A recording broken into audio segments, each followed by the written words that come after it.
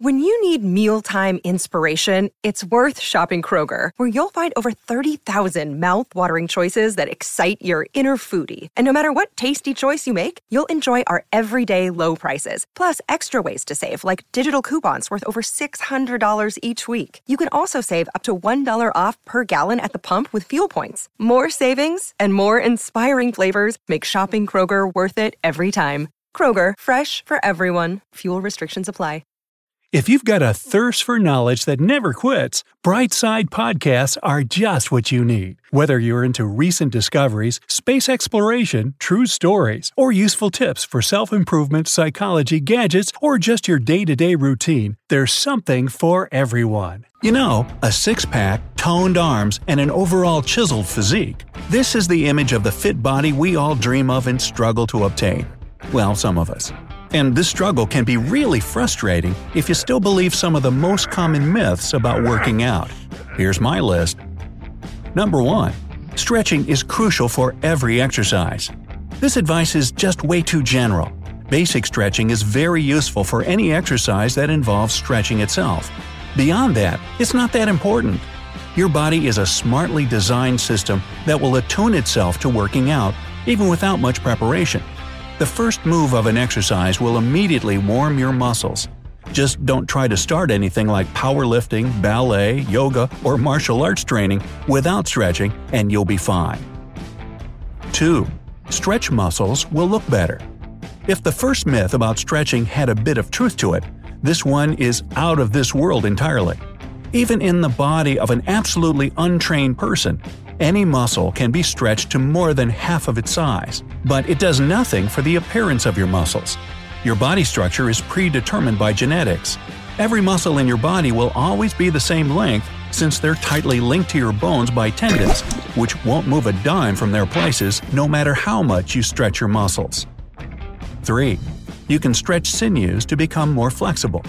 Being flexible is more about your muscles than your tendons and sinews.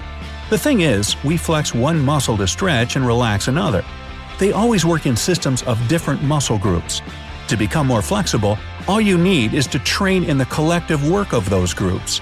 The only things that need to be stretched are so-called ligaments, the long fiber-like tissue that connects bones to each other. This tissue is slightly elastic and can be stretched if your muscles are strong enough to prevent any possible trauma. 4. Running is the best way to lose weight. Running is considered cardio training. It's aimed at improving your endurance and stamina. It also makes your heart healthier and buffs up your overall well-being.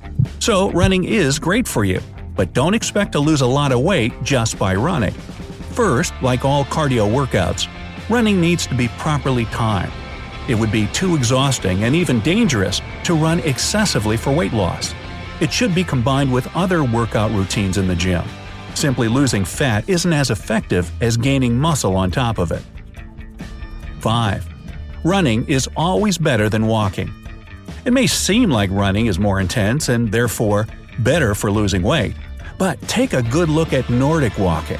This workout is perfect for cardio training, but it'll burn more calories than running.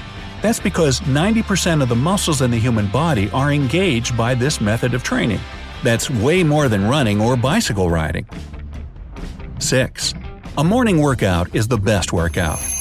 While this fact is really up for debate, the truth is, you should be working out during whatever time of day you have the most energy and motivation to get the maximum results. For some people, mornings are already hectic and stressful, and squeezing in a workout doesn't seem feasible. Also, for older people, there's a natural spike in blood pressure upon waking up, making a morning workout a bit more risky. But for others, it makes them feel refreshed and accomplished. So, what's your preferred time to work out? Let me know down in the comments. 7. Workouts will make you bulky. Some people are afraid of gaining muscle weight because they think it'll puff them up.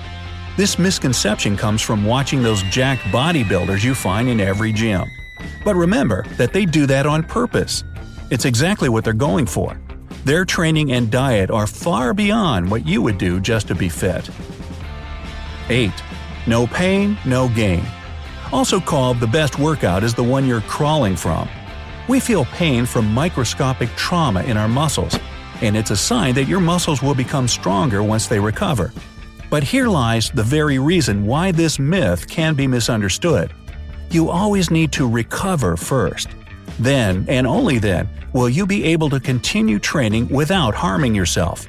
The harsher your next workout will be on your muscles, the longer it'll take to recover. Training, like everything else in life, requires a healthy balance. 9. The harder you work, the better the result. It's not only the workout that'll help you get fit. The thing that's even more important here is your diet. Our body burns any available calories first, and only after that will it start to burn fat. This means that every calorie you take in should be burned in its time. It's much more efficient to eat wisely and work out regularly than to eat anything you want and work out like a maniac to try to burn it off. Number 10. The more weight you lift, the more muscles you gain. Now, in reality, there's no need to lift something you can barely hold in your hands. This will actually do more harm than good. The key is in another method entirely – repetitions. Split your workout into several sessions with a moderate number of reps, and you'll see for yourself that it'll give you much better results with less exhaustion or painful strains. 11. Crunches are the best for losing belly fat. The truth is, you can't target what fat you'll lose when you work out. It's just impossible. Of course, you'll lose some weight if you do crunches as part of your training process, and your core will gain strength, but you can't just focus on crunches. While you're doing them, only one particular part of your muscles is engaged. The more muscles you work, the more calories you're going to burn.